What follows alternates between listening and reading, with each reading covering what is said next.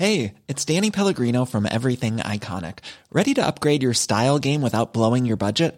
Check out Quince. They've got all the good stuff, shirts and polos, activewear, and fine leather goods, all at 50 to 80% less than other high-end brands.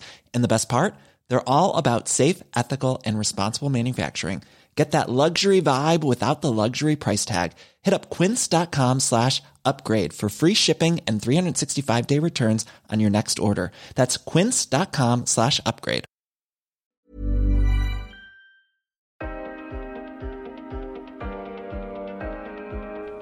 Det är inte så många gator i varje stad som lyser om natten.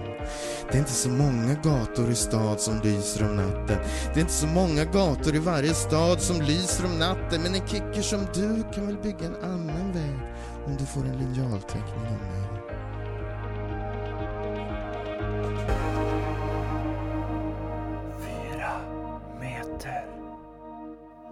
Det gör ingenting, Fritte, för jag vill inte höra mig själv sjunga en gång till. Är det så? Men när, du menar, den förra gången du sjöng i den här podden, då var det Hallelujah med Leonard Cohen. Ja, det var ju den gången jag sjöng på riktigt. Och du coachade mig och jag liksom faktiskt gjorde ett försök. Men sen har det ju varit en gång. Det skulle jag ändå säga är en höjdpunkt i den här poddens historia. Ja.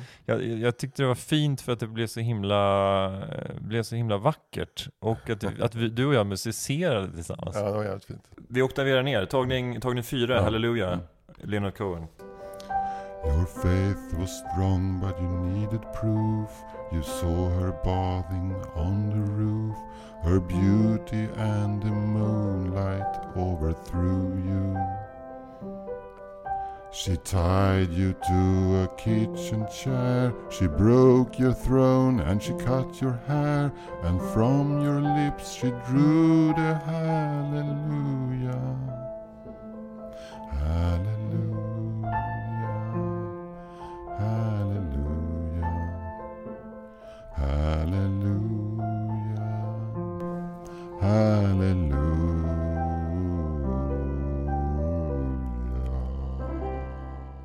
Men det var liksom också väldigt naket, för du var tvungen att stanna upp och ge mig. Var det inte så att vi till och med lyssnarna fick följa med i stegen fram till? Ja, det var så nära vi kommer en sån här Hi, my name is Steve McCarthurs. I'm gonna teach you how to drum. Och då var det ändå helt gratis. Ja, precis. Det var inte några 599 per månad för det. Varmt välkomna till den oberoende socialdemokratiska podden 4 meter. Ja, det här ska bli superhärligt att säga varje gång. Ja. Tycker du att man ska säga den oberoende socialdemokratiska podden, eller ska man säga välkommen till 4 meter oberoende socialdemokratisk? Det sistnämnda. Ja, välkomna till 4 meter. Oberoende socialdemokratisk. Underbart. Ja. Det här känns verkligen on point. Det känns som ett jättekul grepp. Men när jag lyssnade på förra avsnittet så fylldes jag av, när du sa det, att man ska fan rösta på sossarna för att Ygeman är så skön, så fylldes jag av liksom den socialdemokratiska anden. Sen träffade jag faktiskt 2 kompisar på stan för några dagar sedan. Hon är ganska namnkunnig teaterregissör. Hon hade gått med i Socialdemokraterna. Okay. Så det är någon slags socialdemokratisk sug. Det är som att, du vet, som när Dresden brann så sögs folk in. Det är en dålig liknelse. För de dog. Men de dog. Samma sak med Magdalena Anderssons liksom varmt brinnande socialdemokratiska låga. Men det är en kul analogi, så här eldstormen Magdalena Andersson, eller hur? Att hon bara suger in folk rakt. Jag tänkte säga något snuskigt, men jag passar. För jag tycker det är för tidigt i podden. Det är för tidigt på dagen också. Ja, dessutom så är vi ju nu socialdemokratiska. Ja, oberoende socialdemokratiska. Och det visste ju inte det får nämna så här. Att vi har en ny Patreon. Ja. Kan ju bli så att vi kommer att stöta bort vissa borgerligt sinnande lyssnare. Men jag hoppas att de ändå fattar grejen. Alltså, när du säger sinnad är så roligt, för det är man bara om man är borgerlig. Ja. Man är inte socialdemokratiskt eller kommunistiskt sinnad. Nej. Man är borgerligt sinnad. Ja, det var. För att det här med ideologier, även om den är höger, så känns det bara att ideologi känns lite vänster. Ja, Så man är sinnad. Ja, Fri- men borgarna blir lite sinnad. Jag är lite borgerligt sinnad.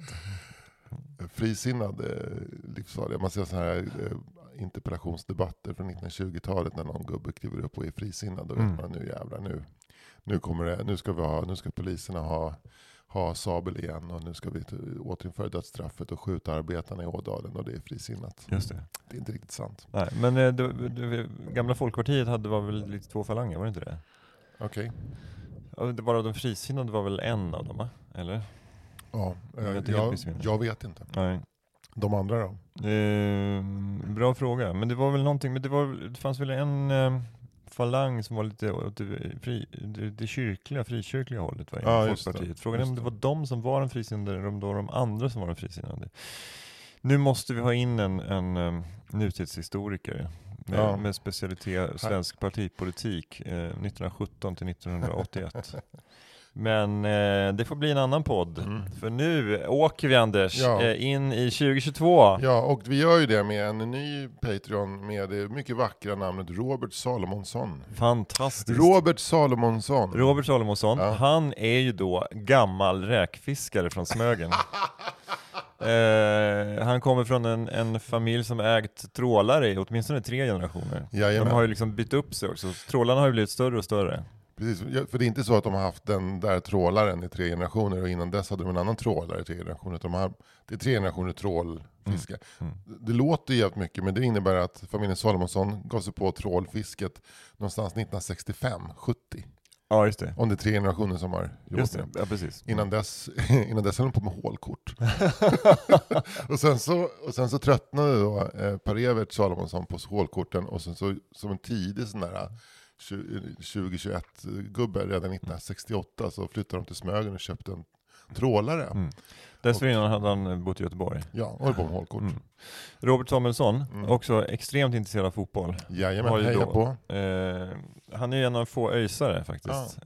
Han är ju, för familjen innan de flyttade till Smögen så bodde de i Göteborg. Och då bodde de där i Örgryte-trakten, där på den sidan E6an. Just det. Och bodde i ett trevligt litet parhus där. Och öjsare sen, liksom, familjen har alltid varit öjsare. Det är liksom, det är de och Marcus Birro som är det typ.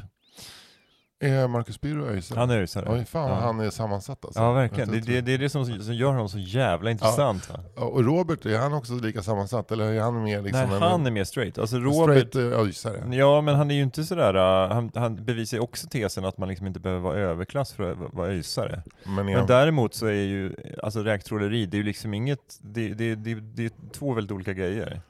Det är ju hårt jobb. Det är ett fruktansvärt hårt jobb att vara ute på havet och fiska. Men det betalar sig också. Han har ju en riktigt härlig villa som ligger där liksom på berghällarna. Liksom i de nybyggda delarna av Smögen. Som är lite brackig att ta i. Men det är ju en riktigt stor härlig villa. Och det är som han kan ju unna sig lite lyx. Han har ju räktrålaren då som de har haft i en generation. Så det är hans räktrålare helt enkelt. Men har han en liten motorbåt också som en nöjesåk som ligger ner och kluckar. Ja, men han har en sån här, du vet en sån båt som bara har en styrpulpet. Ja. Alltså en sån plåtbåt som är ganska stor men med styrpulpet som man kan åka just med i havsbandet och ta med sig familjen. Med en 80 hästars Mercury hängande. Den motorn, den är stor. Den är stor. Och det är ingen som skäl den, för att alla vet vem Robert Samuelsson är. Exakt, för han håller också på med MMA, va? Ja, men det gör han ju. Ja, såklart. Ja. MMA, räktråleri, han är Smögens enda MMA-kille och öjsare faktiskt. Och politiskt frisinnad. Ja, verkligen. Driver det lokala Sotenäspartiet. Ja, verkligen. som är ett sånt lokalparti som inte är högerpopulistiskt, utan det är bara populistiskt. Men det räcker för hela slanten, kan man säga. Vi sätter räkorna i centrum. Ja, precis. Och, men det är också roligt för att Robert Samuelsson och hans familj Salomonsson, det är inte så att de har tröttnat på räkor direkt. Nej. Det är så här, varje fredag det är antingen Toskagen eller en räkcocktail. Ja. Och sen så brukar de säga skämt att nu ska vi träffas hela släkten och köta räkor. Alltså prata om räkor. Lite som han Babba Baba, alltså Forrest Gumps kompis som också kunde prata, han pratade ju om räkor genom hela deras vänskap tills han blev skjuten. Ja. Då pratade han om räkor, lite så i det här gänget, de tjötar räkor. Precis. Men den stora skillnaden är att de här räkorna från Västerhavet är mycket godare än de där äckliga sumpräkorna som fiskas i mexikanska golfen. Ja. Men det där vet ju vi som är stockholmare. Det tror jag inte att folk från västkusten känner till, men folk från västkusten pratar gärna om hur mycket bättre räkorna är på västkusten än någon annanstans i världen. Mm. Du kan stå på ett mingelparty och konversera med en homosexuell jurist eller diplomat. Kommer karn från Göteborg så kommer han inom 5-6 minuter prata om hur svårt det var att komma till Stockholm bara på UD. För det gick inte få ta på schyssta räkor här. Nej, precis. Men då är det ju ändå så att de räkorna, de fiskas ju i Skagerrak. Ja. Eller i Nordsjön. Och sen så läggs de på isbädd och körs i Stockholm. Så det är ändå bättre än den här jävla äckliga sumpiga räkorna som fiskas i mexikanska golfen. Jajamän, de här Cajun-räkorna som man måste liksom dränka i piri för att de ska vara ätbara. Ja, precis. Men det är ju samma sak som med så här. Jag har ätit ganska mycket fisk runt Medelhavet. Inte så jävla gott. Nej, det är liksom paneringen som är god på något sätt. Ja, precis. Alltså det är liksom de här, friterar man de här små fiskarna, då kan det ju bli ätbart. Ja. Men alltså nu är det säkert någon som kommer hänga med och säga att det går att få fin fisk runt Medelhavet. Men jag har 99% av all god fisk och skaldjur har jag ätit här i Sverige eller i Norge. Ja, men det får man ju ge till Robban Salomonsson. Ja. Att Östersjön, inte så bra grejer. Medelhavet är lite som Sydeuropas Östersjön. Det är ju också ett sumpigt jävla hav. Ja, alltså, fast Östersjön har ju liksom den fördelen alltså att det är ganska kallt stora delar av året. Ja. Alltså så även om du fiskar liksom en sill i Östersjön så har ju den en crisp fräschör över sig som en motsvarande bacalao inte har. Kanske bättre på Atlantkusten faktiskt, på Portugalsidan där. Ja, Galicien. Det är därför Galicien är så kända för sina vad heter det, anrättningar med bläckfisk. Ja, men det är en helt annan grej. Och det är nere du har ju också varit i Cadiz, va? Ja. Käka svärdfisk på någon av gränderna i Cadiz, det är ju en delikatess. Det är ju rakt från Atlanten. Ja, precis. Men farsan var ute på reven utanför Cadiz och plockade ostron.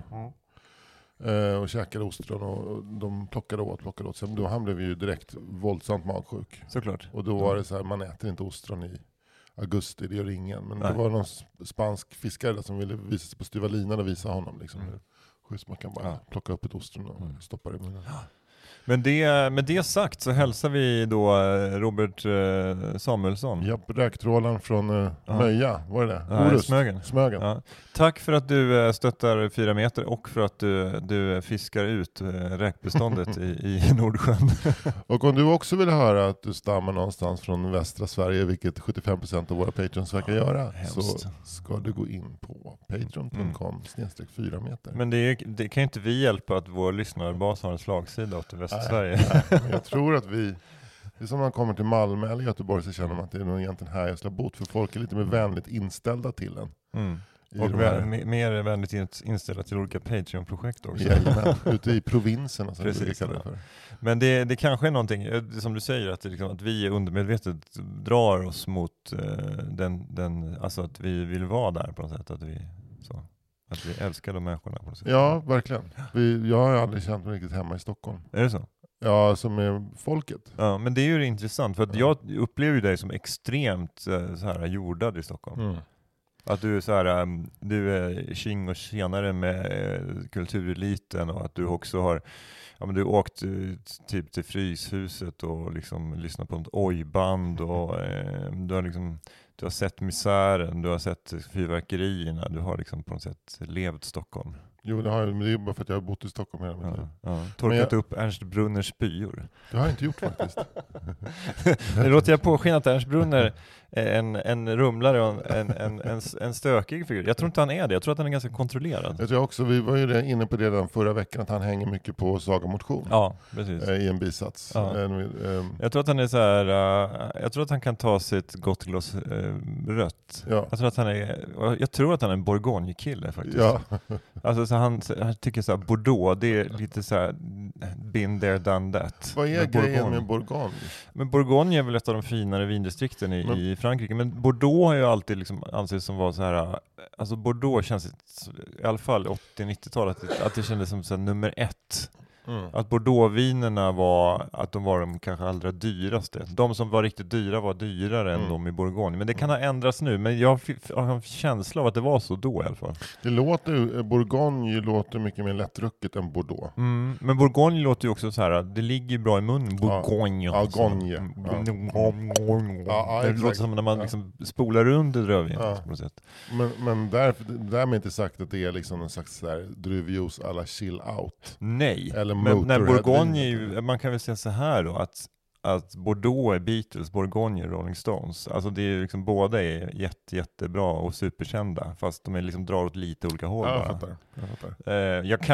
Jag kan alldeles för lite om rödvin för att säga något mer om det här. Nej, men det är väl det som vi håller på med i den här podden, att vi pratar inte om hur saker och ting är, utan hur det låter. Ja, precis.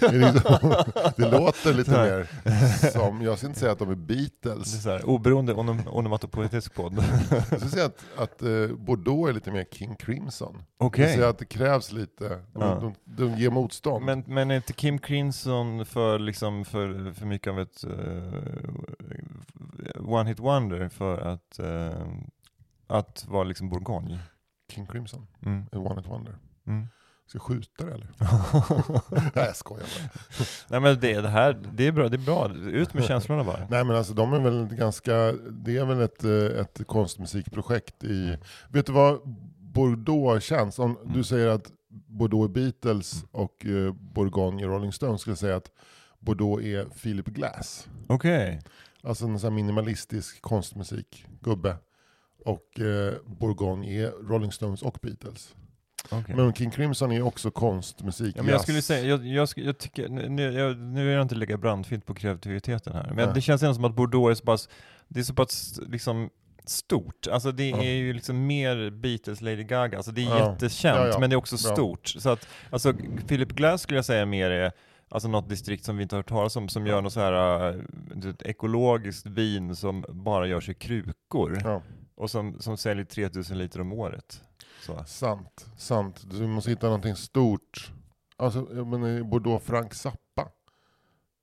Ja, nu börjar vi närma oss. Eller Bordeaux jazz och Bourgogne pop. Ja, så kan det vara. Det var den såg vi pratade om de här vindistrikten för. Jo, vi pratade om att Ernst Brunn var en Bourgogne-kille. Det är han garanterat. Jag hörde faktiskt en anekdot om en inflyttad kille som har flyttat till Stockholm. Som nu bor på Hornskottspucken. Han är känd för att han är den andra personen i Sverige som har tatuerat en tiger utan öron på bröstkorgen. Okej, har han liksom kalkerat den direkt av Cornelis? Cornelis tatuerade ju en tiger och sen så gjorde det så ont att göra öronen. Det gjorde så ont så han sket i det. Okej, men för Björn Ranelid har ju också en tiger, men den har öron. Har den öron? Eller jag bara frågar. Jag är nästan säker på att den inte heller har öron. Nej. Men här skulle vi ju egentligen ha någon slags så här bildjämförelse mellan Cornelis och Björn Ranelids tigrar då. Ja, men vi kan kolla upp det faktiskt. Det är inte så svårt. Men det här är tydligen när anekdoten tilldrar sig när han just är nytatuerad. Okej. Och han har haft en apropå då att vara en Bordeaux, en Bourgogne-kille. Så är Björn Ranelid en stor, stark kille. Stöl. Kille. Därför att han har en liten soaré i Årsta Folkets hus. Och efteråt så är det en liten mottagning inne på ett ställe som heter Två svin som ligger i Årsta centrum, som heter smörrebrödställe. Och Björn Ranelid sänker ett antal stöl. Och sen så ringer han en taxi. Och står på gatan ute och väntar på taxin. Och det ska ta 10 minuter för att veta. Då går han in och beställer 2 stöl till. Som man suger i sig innan man hoppar in i taxin. Men väntöl som man kallar det. 2 väntöl och inga galopper utan riktiga rejäla stövlar. Liksom. Jävlar. Alltså, det här är Björn Ranelid alltså? Det här är Björn Ranelid. Nytatuerad med den här tigen på bröstet. Ja. Jag vet inte varför jag tänkte på det när du sa att... Men jag förstod inte riktigt, finns det en tredje person som också har en sån? Nej, det är de. Du menar det var Björn du pratade om? Ja, det var Björn. Okej, det var Björn som var den inflyttade. Ja, han är en inflyttad stock. Han är ju från Malmö. Ja. Men det var jag som var dum bara. Ja. Alltså jag tänkte så här, okej, men förutom Björn Ranelid så finns det ytterligare någon. Men har du den här tigern du tror att den också saknar öron? Men är det liksom en hommage till Cornelis eller? Ja, ska vi kolla? Ja, det kan vi göra. Vi tar en liten paus då. Life is full of awesome what-ifs, and some not so much, like unexpected medical costs. That's why United Healthcare provides Health Protector Guard fixed indemnity insurance plans to supplement your primary plan and help manage out-of-pocket costs. Learn more at uh1.com. One size fits all seems like a good idea for clothes until you try them on. Same goes for healthcare. That's why United Healthcare offers flexible, budget-friendly coverage for medical, vision, dental, and more. Learn more at uh1.com.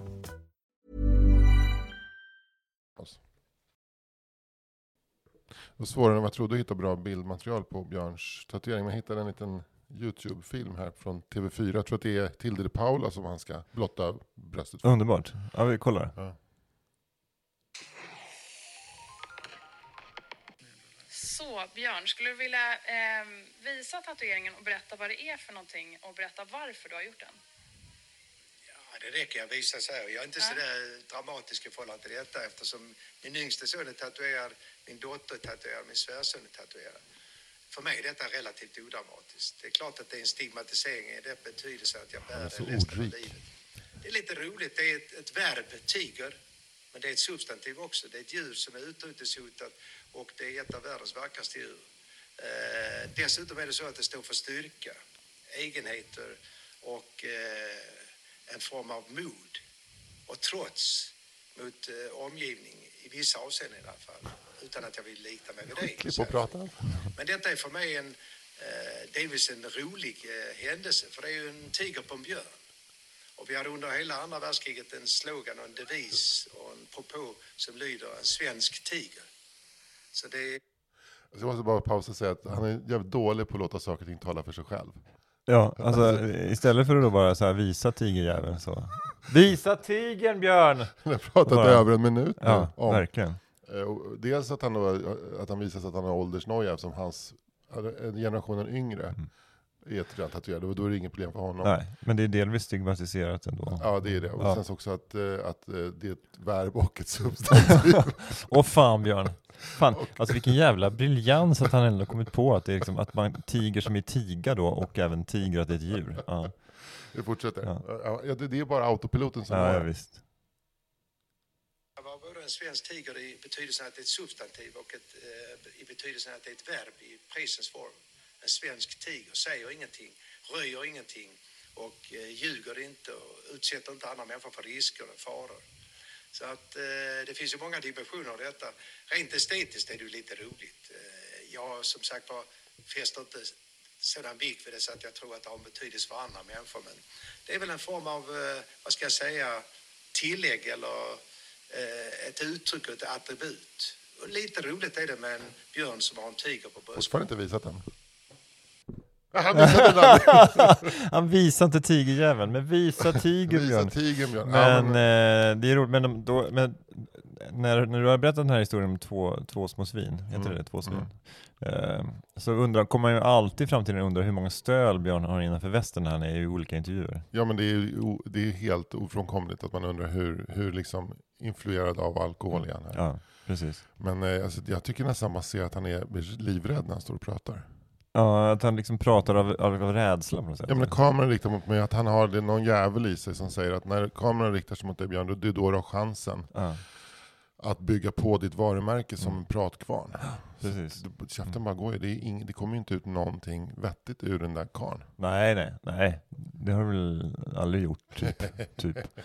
Men också någon slags... det har väl alltid funnits ett inslag av revanschlust hos honom, att han ska visa folk saker, men det är lite oklart vad. Att på något sätt, men det har han väl liksom gemensamt med Marcus Birro också, att det finns en slags självskapad underdog-mentalitet, att det är de mot världen på något sätt. Ja. Och alla andra bara så, men förstår inte liksom vad är det för väderkvarnar du slåss mot, för att vi andra ser inte det. Men det är klart att därmed är inte sagt att det inte finns någonting i dem eller deras förflutna som har liksom skapat den känslan hos dem. Det är så är det väl uppenbarligen. Nej, men vi pratade tidigare om det här med att jag kommer från Stockholm och inte känner mig så hemma i Stockholm. Men ändå är stockholmare. Men det kändes väldigt svårt. Det här, nu kommer säkert många bli förbannade, men det är väldigt så här Malmö och Göteborg att hålla på så här.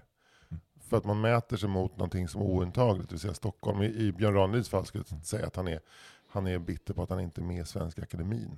Ja, det kan nog stämma. Men de skulle aldrig ta in en sån person som Björn Ranelid. Nej. Men om du vill ha ett långt svar så ska du fråga Björn Ranelid hur han ser på att han inte är med i Svenska Akademin. Då räcker inte, då måste du pausa och byta minneskort i din lilla hubb som du spelar in. Men okej, om jag säger så här då. Om vi skulle bjuda in Björn Ranelid 4 meter och han får liksom berätta om sin inställning till Svenska Akademin och han inte med, varför han inte är med i Svenska Akademin. Hur många procent från 0 till 100 skulle du vara nyfiken på den idén? Jag är mer nyfiken på att bara ha med Björn Ranelid i 4 meter och prata med dem. Men just svaret på den frågan är ganska nyfiken på. Är du nyfiken på det? Nej, egentligen inte. Men jag tänkte det var kul om man kunde göra en slags trilogi, att man bjöd in så här, Björn Ranelid, Peter Wahlbeck och Torsten Flink. Det var sitt avsnitt och sen fick de bara sitta och prata. Liksom. Men det är 3 personer som har det gemensamt att de inte sitter i Svenska Akademin. Jag tänkte också att de har det gemensamt att de sänka 2 starköl på under 10 minuter. Ja, och att de också kan prata så här i timmar om liksom, utan att egentligen ta in sin omgivning. Alltså de är alla 3 väldigt bra på det faktiskt. Man skulle göra den där busringningen som de gjorde i Hassan-gänget när de ringer upp till 2 pizzerier och kopplar ihop de pizzerierna fast med Torsten Flink och Björn Ranelid. Det hade väl blivit väldigt spännande. Eller 3-partssamtal med Wahlbeck också. Men jävla vad vi inte skulle få mycket luft här. Alltså. Vad lite man skulle känna sig. Ja. Verkligen. Nej, men jag skulle bara säga det kanske är dåligt för vår självkänsla. Ja, det skulle vara förödande för vår självkänsla. Det får absolut under inga omständigheter bjuda in. Jag får sätta upp post-it-lappar. Bjud inte in Björn Ranelid i podden. Nej, men alltså vi har varit inne på det här med, eller tidigare så du hamnade i att jag hade torkat Ernst Brunners spyor för så stockholmare är. Men det är ju därför att jag är född och uppvuxen och har varit hänvisad till de här gatorna. Men jag känner mig aldrig speciellt hemma på Skånegatan till exempel på 90-talet när man gick ner på Hannas Deli och där satt Andres Lokko och giddrade med någon annan popjournalist. Liksom. Jag känner mig aldrig hemma i det. Och jag jobbade till och med på ZTV på Knesset som redaktör. Jag hade en klump i magen varje dag när jag gick till jobbet. För att det var inte mitt gäng. Nej. Men då lärde jag mig en grej angående självkänsla. Och det är att man väljer sina umgängen utifrån hur man vill. Liksom, om jag mår väldigt bra av att ha en bra självkänsla. Det har jag därför att jag umgås med dig och inte med Felix Herngren till exempel. Liksom. Därför tror jag också är jag det enda som har hindrat dig från att också skjuta en babian? Eller? Ja, det är det. Jag hade stått bredvid och laddat om åt Felix. Bara med en klump i magen naturligtvis. Men jag hörde talas om han har någon slags jullunch varje år där olika kända personer, liksom anmärkningsvärda personer inom svensk tv och underhållning får bjudas. Och då får man direkt ont i magen över att man vet att man aldrig kommer bjuden hur framgångsrik man än är. Och sen så tänker man, hur skulle det vara om man blev bjuden? Då skulle man ju sitta och må så jävla pissigt. Ja, men det var... Men jag tror att Fredrik Lindström har någon sån här fest också varje år. Ja, men de är ju väldigt begåvade människor, men det är också en genre människor som sänker min självkänsla. Ja, jag förstår. Ja. Jag tror du är bättre på det. Ja, men jag blev bjuden till Expressens kulturfest en gång. Ja. Och det var bara för att Kalle Lind blev bjuden till Expressens kulturfest. Du var hans plus en. Ja. Men det visade sig vara skitkul. Och så jag hamnade först på någon fördrink med hon poeten Lotta Olsson. Ulf Nilssons änka. Ja, det kan nog stämma. Ulf Nilsson, alltså... barnboksförfattaren. Ja, just det, exakt. Ja. Och sen så träffade jag Nina Björk och Åsa Ginder på den här festen. Och det hade skittrevligt. Sen jag tror att Ola Söderholm och Liv var där också. Strömqvist. Men fan, jag tog fan för mig. Eller det är liksom så här, och det tror jag hade mycket att göra med att jag var så jävla någon slags underdog, att jag liksom hade ingenting att förlora på något sätt. Jag bara gick in där med, jag minns att jag gick in och gav Jens Liljestrand en stor kram, det första jag gjorde. Varför? Nej, men det var också för att jag hade en liten fnurra med honom, för att kring den här Kringlan-skandalen så hade han varit en av de som har skrivit så här mycket så här tendensiöst kring så här, grabbar som flabbar och så. Så hade jag nog sagt det till honom på något sätt, att jag tyckte det var lite dålig journalistik, att de liksom inte kunde nyansera det bättre. Och så hade väl han sagt någonting, ja men skriv en debattartikel då. Typ sådär, ja men det är inte, då bara, ja, men du fattar inte hur det funkar. Liksom. Ska jag skriva en debattartikel om det? Det är bara, då har jag förlorat bara i, alltså. Bara här är på Twitter som ni... Ja, jag kommer inte ihåg. Det var någon DM någonstans tror jag. Ja. Men jag bara, så ni höll det innanför lyckta dörrar? Ja, nej för fan. Jag håller inte på att fäktas offentligt. Så. Men då så tyckte jag väl att han var lite töntig och oetisk. Men sen har jag väl släppt det. Och sen men det var just i samband med det som jag tänkte att nu ger jag honom en kram. Liksom. Hur pretentiös han än är så ska jag fan ge honom en kram. Och sen så lossnar det på något sätt där. Ja, jag har väldigt höga tankar om det, Jens Liljestrand faktiskt. Ja. Men han är väl en utmärkt människa på många sätt. Ja. Så. Men det är liksom, alla kan ju ha en dålig dag på jobbet. Jag tycker det är ett tecken på en bra person som vågar öppna upp famnen för Jens Liljestrand och ta risken att han inte ens fattar kopplingen till kramen. Så att säga. Ja, men det var ju nog, liksom, kramen betydde nog mer för mig än för honom. Han bara, oj vad konstigt. Liksom. Men kramade han tillbaka? Ja, lite grann. Så han stod inte med armarna rakt ner. Nej, men det var också roligt för att den här berättelsen tilldrog sig vid en tid då människor fortfarande kramade varandra. Nej, men det är apropå sådana, men jag kan nog känna igen mig mycket det som du säger om det här med liksom innekretsar och sådär, och att jag har ju mitt lilla kotteri med dig och andra kompisar och lite komiker och sådär, men jag känner mig väldigt sådär alienerad från, det är väl ett starkt ord, men jag har ju ingen koppling till någon slags it-crowd, vare sig media eller kultur egentligen i Stockholm alls. Nej. Jag vill jag vill liksom kändis med några på Twitter typ. Ja. Och det bygger ju mycket på så här folk som jag träffat i podden och så. Men alltså min andra podd då. Men inte den här, för vi träffar du träffar ju bara mig. Träffar ju bara dig. Och mycket... Jonas Hallberg 2 gånger. Ja, Jonas Hallberg och mig. Och Fredrik av Tramper har träffat några gånger. Ja, det har jag verkligen gjort också. Men sen så var det det om men just bara så här att du hade ju förmånen att lämna Stockholm också på 90-talet. Jag var ju kvar. Ja, jag lämnade ju det inte heller, för att jag växte upp i Knivsta, så det är ju inte en Stockholm. Ja, exakt. Så att jag har ju aldrig varit en stockholmare egentligen förrän jag flyttade hit. Så. För att jag tyckte att det var så olidligt.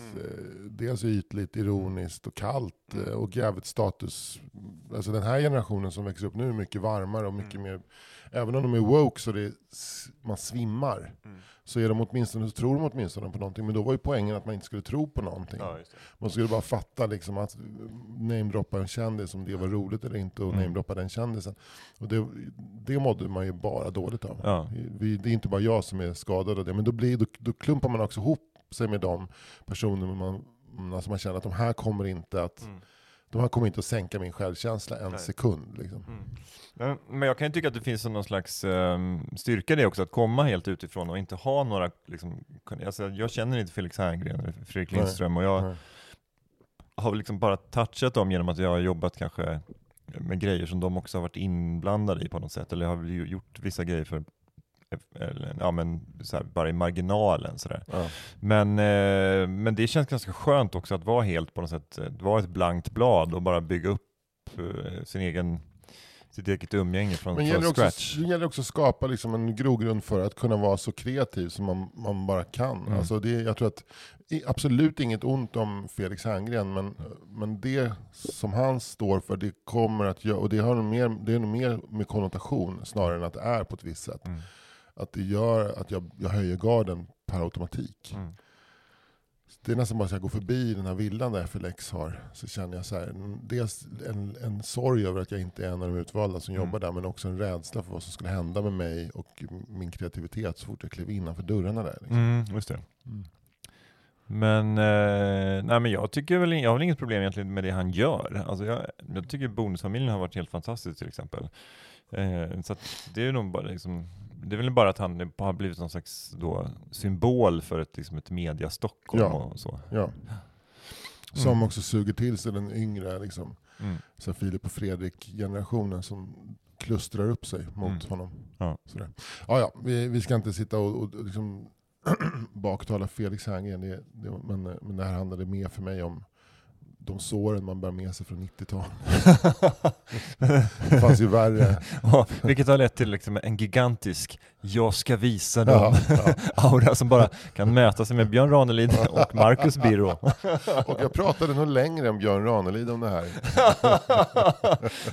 Det ska inte vara möjligt. Men... Jag lyckades. Ja, vet du vad jag var i morse då? Nej, jag var ju ute i Ågesta och körde 3 varv på skidspåret. Konstfrusna? 2 kilometersrundan? Ja. Jag ser, du har ju skidbrallorna på dig fortfarande. Ja, tackar som frågar. Alltså, vilken fånga dagen-kille du är. Verkligen. Det var så här, jag steg upp i ottan, hade lagt fram skidkläderna, gick ner i förrådet, hämtade högtidligen mina skidpjäxor och mina skidor. Hoppade in i bilen, körde till Ågesta och körde några varv på några ganska så här sladdriga och isiga spåren, men ändå fan vad härligt det var. Hoppade in i bilen på väg in till stan igen, så jag tänkte att nu kan ingenting kan drabba mig, ingenting kan hota mitt goda humör. Jodå, ring P1. Ring P1, och då var det ändå Thomas Tengby som hade det, han är ju supermysig, och det var också någon typ av virolog eller läkare som satt med i studion och svarade på frågor om coviden. Men då ringer det in en tanta då som börjar prata om, hon går på om att gravida kvinnor får olika råd, och att Folkhälsoinstitutet att man kan vaccinera sig från vecka 12 under graviditeten, men sen så länken under där så är det någon annan sida där det står att man kan vaccinera sig oberoende av vecka. Hon tycker att det är liksom fruktansvärt att de gravida blir helt förvirrade, och så, det är också det att hon bara maler på till den här virologen som då har svaren, liksom, försöker svara så här, men gå på liksom myndigheten, och det här är ju å andra sidan inte så konstigt. Jag menar, om den ena säger vaccinera och andra säger vaccinera för vecka 12, så är det ju liksom inget jätteproblem, för då är det bara vaccinera dig då från vecka 12 eller från vecka 1 om du hellre går på det. Alltså det är ju inte så att vaccinera eller inte vaccinera, men så börjar de prata om någon enskild artikel som någon läkare i Umeå har skrivit då om det här, och att vi vet för lite, bla bla bla, och så den här virologen berättar då att vi vart efter som fler gravida vaccinerar sig över hela världen så får vi in mer data, och nu vet vi det, men då hon bara malde på. Och jag liksom, till slut så sitter jag liksom i bilen vid Skanstull och skriker, men håll käften jävla kärring, du vet så här. Håll din fucking käft, bara käften. Du vet bara käft! Men jävla, men det är bara en, alltså, och det är det som är problemet med sociala medier. Alltså, där kommer ju idioterna fram hela tiden, men det är så skönt med P1 för att alltså, idioterna kommer inte fram, men så finns det ett litet jävla maskhål, ett loophole in i mitt sköra medvetande, och det är Ring P1. Och jag tänkte så här, fan har Ring P1 på nyårsafton? Det är ju ett vardagsprogram, men uppenbarligen så hade de någon special då. Thomas Tengby var så mysig som bara Thomas Tengby kvar, och den här virologen var ju fantastisk. Det är en sån här underbar läkartyp som är så här, liksom uttrycker sig superkorrekt men ändå varmt och trevligt, och lite förkyld försöker han då liksom försöker han liksom komma in i den här tanten då, bara maler på om sina liksom hemmasnickrade teorier om liksom varför gravida. Hon är ju så själv i så här 60-70 års åldern. Hon har ingenting med graviditeter att göra. Nej, verkligen inte. Hon gick in i klimakteriet liksom, samtidigt med Lennart Hyland. Men så, det är liksom det är inte ens hon som äger frågan, men det har blivit någon slags jävla käpphäst för henne. Och jag går igång så fruktansvärt på, jag blir så fruktansvärt irriterad på den här tantan alltså. Jesus alltså. Ja, men Ring P1 kan nog vara rent trafikfarligt ibland när man. Ja, herregud, tur att jag stod stilla. Ja. Jag stod stilla och skulle göra den här loopen. Eftersom man inte får svänga vänster på Ringvägen. Ja, det var väl det åkte väl också. Du drog en vänstersväng då bara. Nej. Jag körde loopen runt Ölandsgatan. Precis som vilken laglydig medborgare som helst. Lilla öglan. Jag tänkte så här, den här tantan, hon ska inte få mig. Hon ska inte tvinga in mig i en trafikförseelse. Hon ska inte tvinga liksom mig stå och käfta med någon motorcykelpolis vid 3ans och 4ans busshållplats i Ringens köpcentrum. Det är roligt om man bara mal på. Du gör en vänstersväng, motorcykelpolisen stoppar dig, du vevar ner rutan, motorcykelpolisen hör det här. Ja. Ni kommer överens om att det här är liksom... Och motorcykelpolisen bara, håll käften! Du får åka. Och så visade det sig att den här motorcykelpolisen var min själsfrände. Ja, min soulmate. Ja. Fan, vilken liten story. Jag ser man hur skör du är psykiskt. Ja, verkligen. Det är inte 3 varv på konstfrusna isen på August, det kan inte få dig i balans. Nej. Utan det räcker med en tanta som sitter och kverulerar. Nu vet jag, nästa gång jag har varit och åkt skidor en tidig morgon och på väg in till stan igen med bilen, då ska jag liksom jacka in min mobil, sätta på Spotify och sätta på någon sån här Antonio Carlos Jobim. Någon sån här bossa nova som bara smeker min själ och jag bara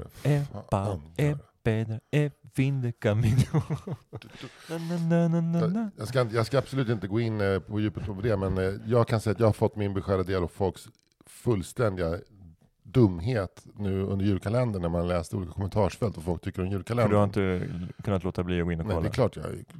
Jag har ju dammsugit. Det finns ingen annan som har läst alla kommentarer. Men jag har gjort det. Ja. Men har du lyckats att inte kommentera då?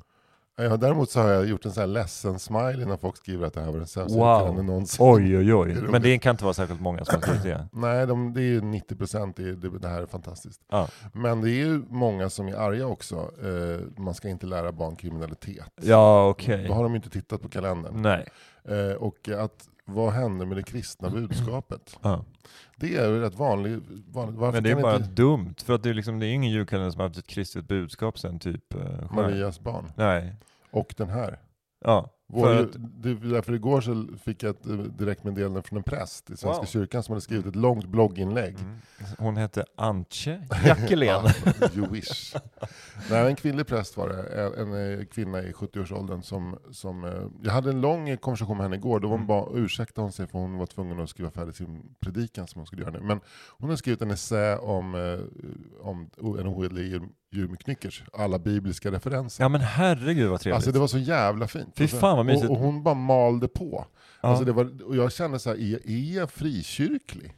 För det var så mycket, hon hade hittat så många kristna referenser och hon bara med stöd från olika texter i Bibeln kunde så hänvisa till Jesaja 2.1 och det här. Men jag hoppas att det på något sätt väger upp alla idioter som säger att det är liksom okristet utan att ens sett kalender. Ja, men grejen är att jag blir ännu argare på dem. För nu har jag ju liksom vetenskapliga bevis på att det här är en väldigt kristen julkalender. Så jag vill bara så här, jag vill åka hem till de här idioterna i var de nu bor någonstans i Kungsör eller var de sitter och trycker sina jävla masonitvillor och bara liksom tjonga in den här texten i plytet på dem. Men du ska ju trycka upp den där texten så här på något litet tryckeri där du får en sån här liksom lite plastomslag lite så här fint inbundet och sen ska du bara liksom så skicka den till dem med posten. Ja, liksom jag ställer mig på olika torg med ett stort skylt så jag blir galnare än vad de är. Ja. Knycker till lika med Jesus. Hon är polisman. Ja. Jag är ju en Kristusgestalt. Ja. Hur fan vad spännande. Ja, jävla intressant. Men det är väl spännande så fort någon börjar liksom teoretisera det man har gjort. Alltså om det är på det här sättet så blir man ju så jävla glad. Alltså. Men jag har varit fascinerad för jag har ju ändå liksom tänkt det här är en julkalender, det är en julsaga. Och jag är ju inte troende. Men jag har ju ganska bra koll på kristna förtecken. Så att, men du är väl i någon mån kulturellt kristen? Det är väl många av oss, tänker jag. Eller nästan alla. Måste man säga. Ja. Men det tycker jag, det har jag börjat bli liksom mer och mer tycker jag är mer och mer härligt att vara en kulturellt kristen. Verkligen. Men sen så också att... och socialdemokrat är inte oberoende. Ja. Obundet kristligt socialdemokrat. Wow.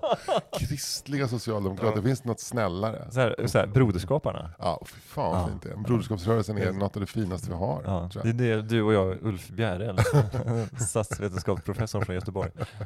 Jävla gött. Nej, men, han är ju inte öjsare, han är ju nog blåvitt, tror jag. Ja, alltså, det finns inte, nu är Robert Salomonsson då som är en öjsare, men annars är det ju liksom PG Gyllenhammar-laget. Ja, visst. Verkligen, det är bodyrt i Götlet. Men du, apropå kristna potentater, så mina svärföräldrar och min svåger firar jul med oss. Ja. Och då på julafton så tänkte vi måste göra någonting. Och så i den lokala kyrkan, Gröndals kyrka, hade de en liten sådär, klockan 11 var det så här liten, nu pratar vi om krubban. Alltså jag vet inte vad det heter, men det är liksom en liten familjegudstjänst med liksom fokus på krubban. Och vad som hände kring krubban. Jesus, Maria, Josef, herdarna, djuren. Och sen så prästen började så här prata lite grann och sen så och sen kom ju KG Hammar och berättade lite grann om djuren i krubban. Och då satt KG Hammar längst fram där och vi misstänkte att han var kanske släkt med prästen, att det kanske var hans dotter eller så, men det är ingenting som vi har fått bekräftat. Nej. Men och sen så efter ett tag så reste sig KG upp och liksom funkar inte hans mick såklart, så att han mumlade liksom lite, det var en ganska liten kyrka, men han mumlade fram liksom någon slags budskap och berättade om de här fåren och oxarna, liksom, vad de betydde, liksom ett liturgiskt så här. Men jag fick liksom inte själva essensen av det han sa, men jag tyckte bara det faktum att KG Hammar berättade lite grann mer ingående om djuren i krubban, han gjorde liksom referenser till äldre profeter och så från Gamla testamentet och vad de här djuren symboliserade och så här. Men är de här djuren omskrivna i Bibeln? Eller är det när vi har byggt upp krubban som man har adderat? Jag vet inte vad som står i så här, till exempel julevangeliet kring det här med liksom, om djuren nämns. Nej. Om det är liksom en tapir och en snöleopard eller om det är liksom, är det man har gissat att det är med oxar och får, för att det var ungefär vad man hade där i Kanans land på den tiden. Men däremot så omnämns vissa djur i liksom olika profetiska böcker, och de har symboliserat olika saker kring då kanske Jesus eller Messias och så. Så det är ju, men det var lite roligt bara. Det var lite kul också tyckte jag inför mina svärföräldrar liksom, och så här, att vi så här, liksom, lite så här tibetanskt flingsalt över den här gudstjänsten i form av KG Hammar, att de tyckte det var lite så här kul att KG Hammar är här också. Var det ditt initiativ att ni gick dit? Det var väl både mitt och Idas. Det var väl så att vi ville göra någonting så att man fick en liten utflykt bara. Ja, det var jättebra. Alltså, det är också så jävla schysst mot Bosse och Fred. Ja. Att de får den här storyn med modersmjölken. För det är ändå oavsett om man är troende eller inte, så är just det här julevangeliet är så otroligt mycket en urberättelse, en av våra urberättelser. Den och påskevangeliet, eller Kristi lidande och död, också, det måste alla lära sig. Ja visst, det ska ju in i förlängda märgen. Jag kommer ihåg när jag var liten, vi hade en väldigt religiös lärarinna i 1:an, 2:an, 3:an som heter Gudrun, passande namn. Hon pratade ju bara om Bibeln hela tiden, vilket gör att jag var extremt bibelsprängd som liten. Och mådde så jävla dåligt över framförallt Petrus när han förnekade Jesus 3 gånger. Mådde så jävla piss av det. Alltså för den storyn är bättre än julevangeliet tycker jag. Påskstoryn. Alltså mådde riktigt, riktigt uselt. Bara, snälla. Och den här Judaskyssen då. Alltså, gör inte. Men så fan, de är inga schyssta kompisar till Jesus. Nej. Men jag minns mitt lågstadium som också bara helt fyllt av berättelser från Gamla testamentet. Alltså jag tror vi målade liksom bara bilder från Gamla testamentet. Men det var så jävla mycket kristendom. Alltså. Ja.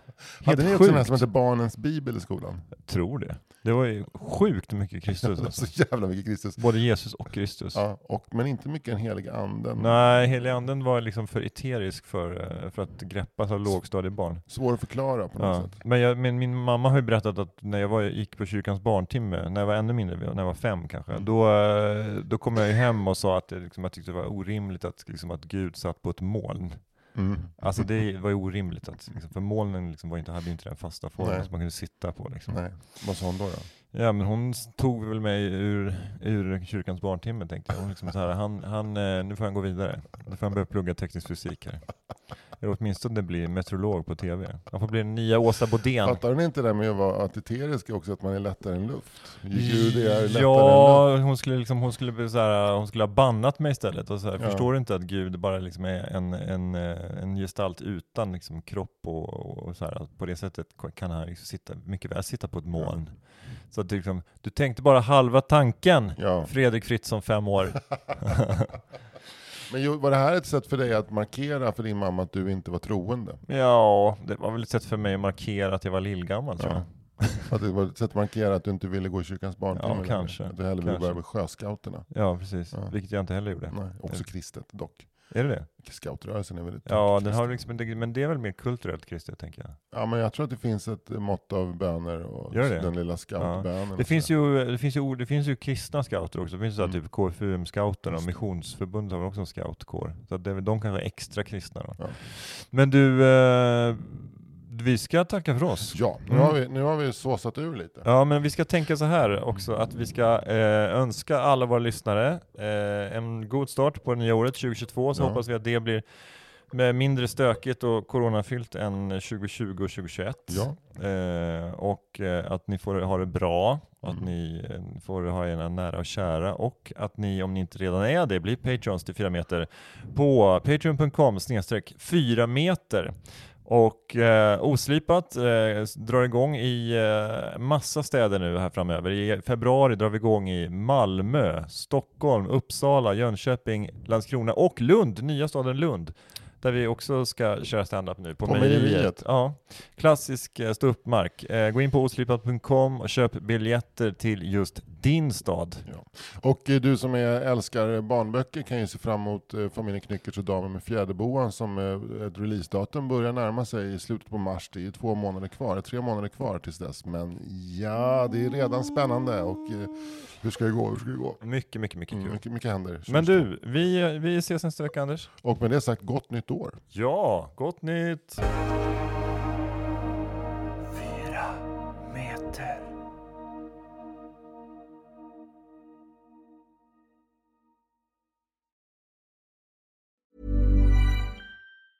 Ever catch yourself eating the same flavorless dinner 3 days in a row? Dreaming of something better? Well, HelloFresh is your guilt-free dream come true, baby. It's me, Keke Palmer. Let's wake up those taste buds with hot, juicy pecan-crusted chicken or garlic butter shrimp scampi. Hello Fresh. Stop dreaming of all the delicious possibilities and dig in at HelloFresh.com. Let's get this dinner party started. Even when we're on a budget, we still deserve nice things. Quince is a place to scoop up stunning high-end goods for 50 to 80% less than similar brands. They have buttery soft cashmere sweaters starting at $50, luxurious Italian leather bags, and so much more. Plus, Quince only works with factories that use safe, ethical, and responsible manufacturing. Get the high-end goods you'll love without the high price tag with Quince. Go to quince.com/style for free shipping and 365-day returns.